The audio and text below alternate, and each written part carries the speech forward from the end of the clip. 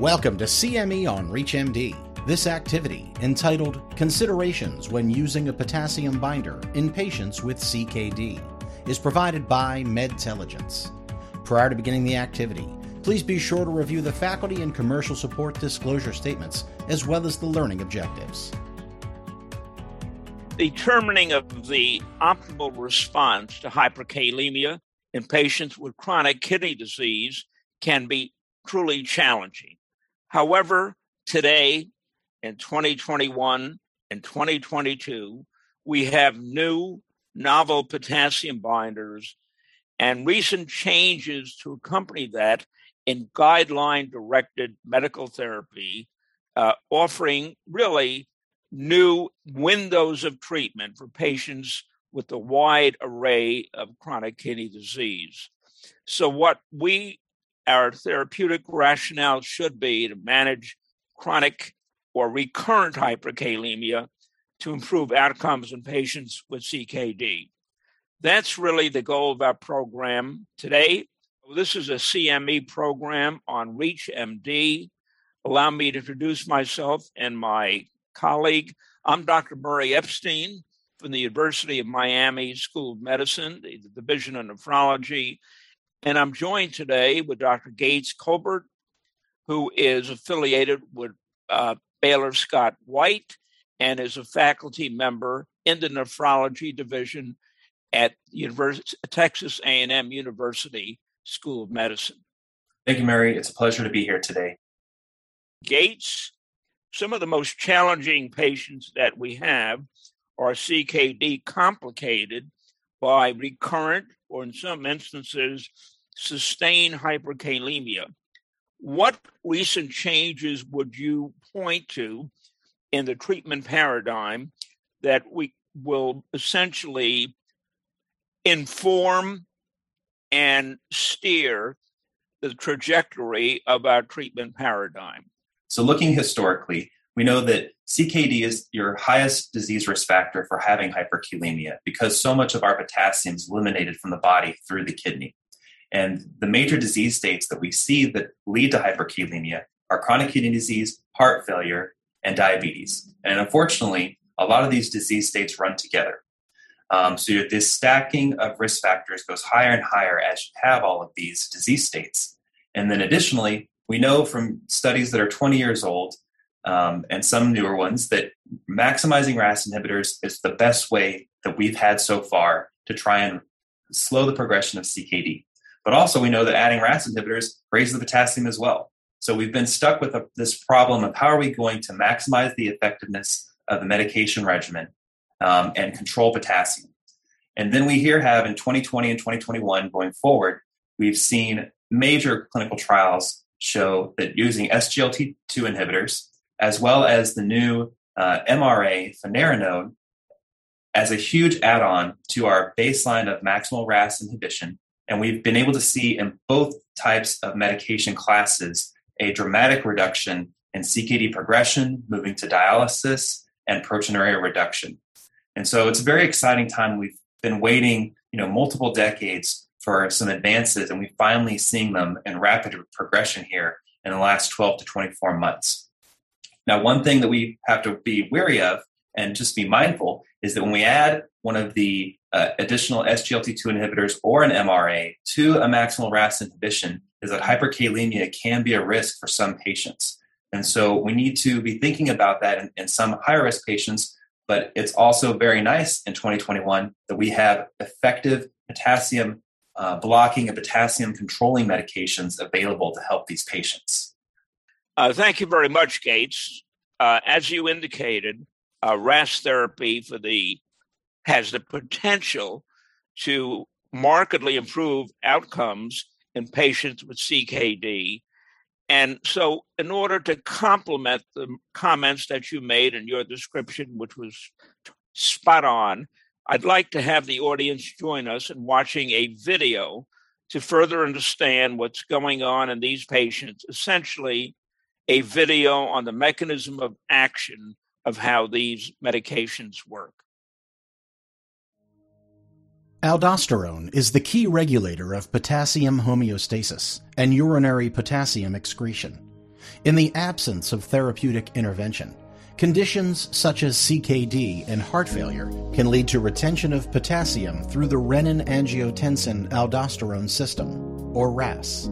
If RAS activity is unimpeded, it can lead to harm in the kidneys, heart, vasculature, and brain.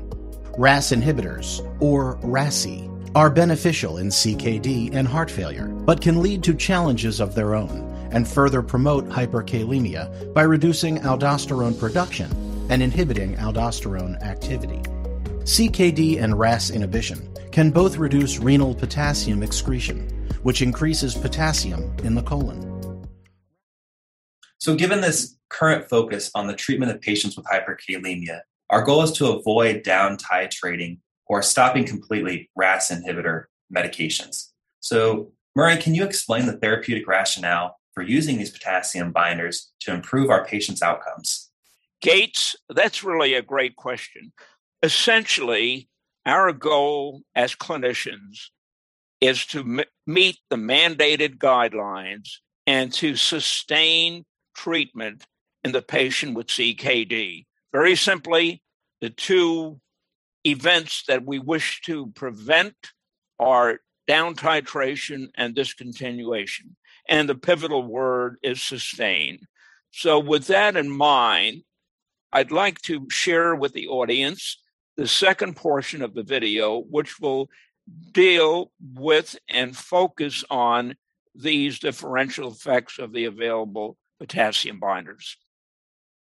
RASi therapy is critical for long-term care of CKD and heart failure. However, RASi-induced hyperkalemia is often managed by discontinuation or down titration of therapy, despite the recommendation of guideline-directed medical therapy. The use of novel potassium binders is the only way to maintain optimal RASi dosing and reduce hyperkalemia. Patiromer and sodium zirconium cyclosilicate, or SZC, are FDA-approved novel potassium binders. They can achieve sustained normokalemia without the complications of earlier binders. Patiromer captures potassium in the lumen of the GI tract and exchanges it for calcium. This increases fecal excretion of potassium and lowers free potassium in the GI lumen and in serum levels. Because patiromer may also bind magnesium in the colon, some cases of hypomagnesemia have been reported. This can be managed with magnesium supplementation.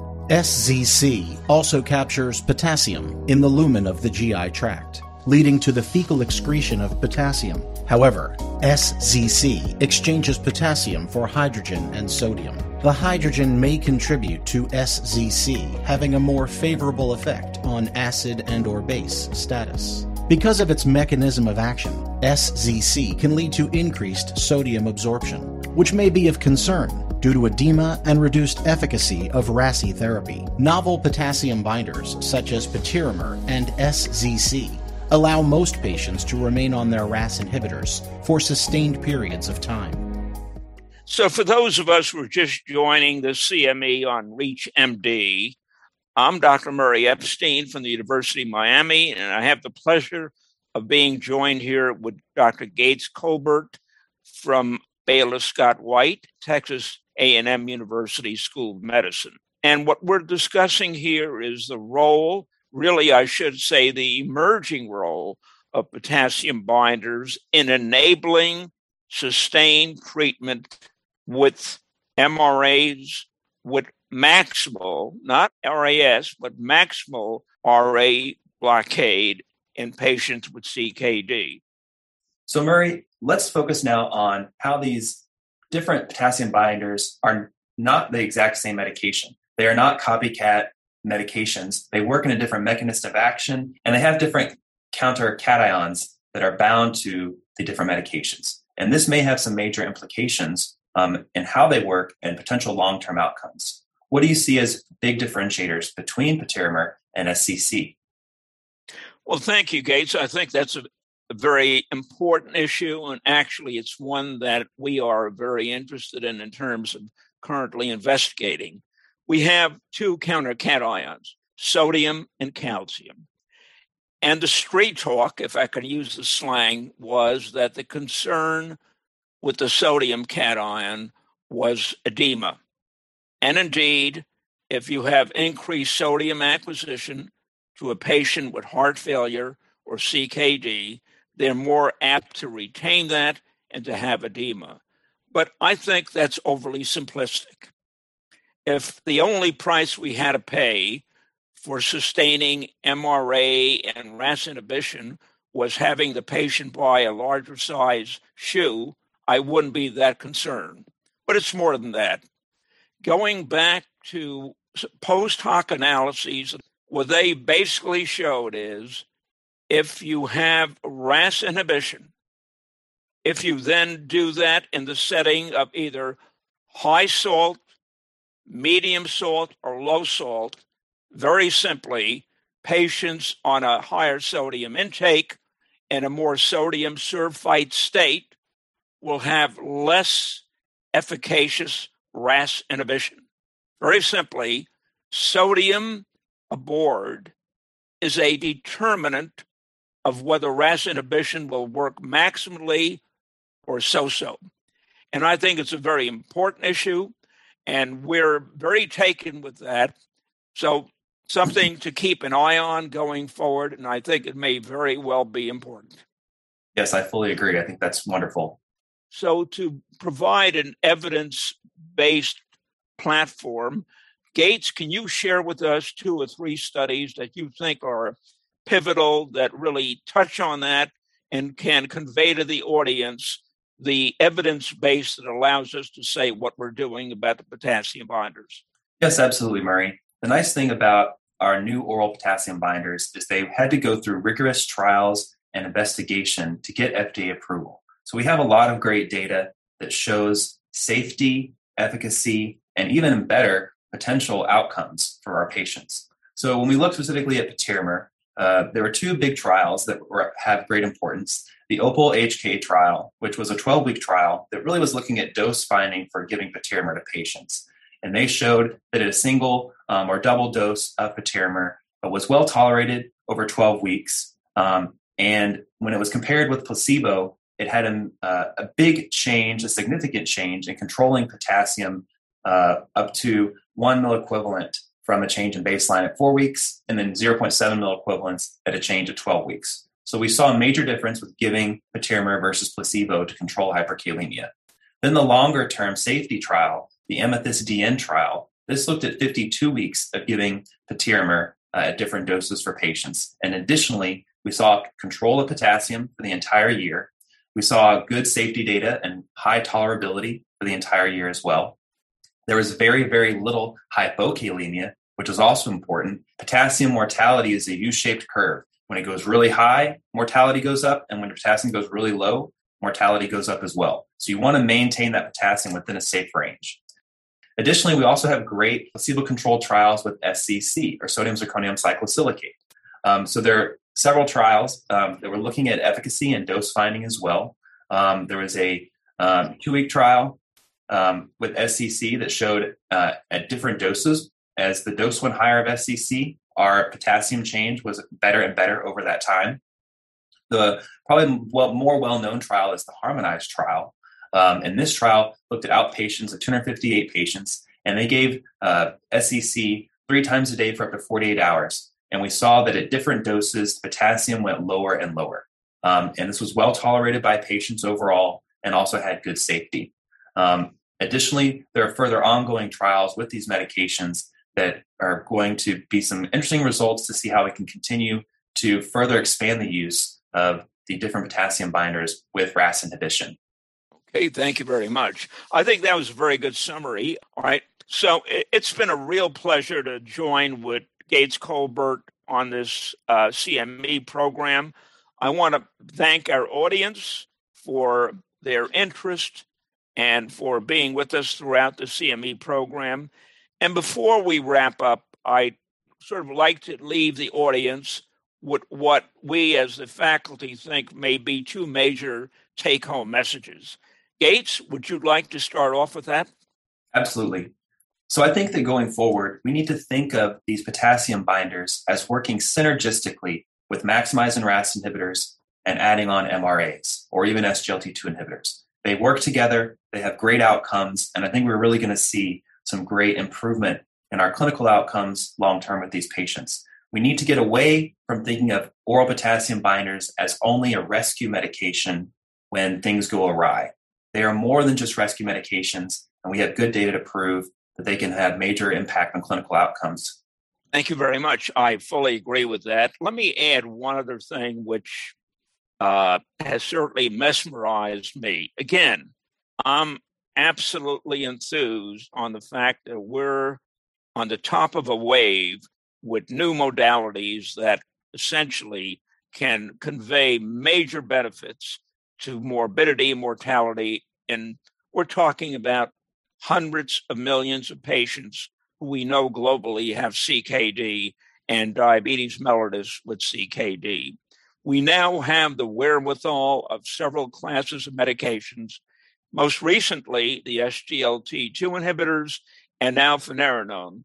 All of these and all of the basic messages and mandates of these studies can only be implemented if we're able to cope with and to sustain normal kalemia. And indeed, the major message of our CME program today is that now we are fully equipped and adapted with the two novel potassium binders to be able to sustain long-term normal kalemia, therefore enabling sustained RAS and MRI treatment.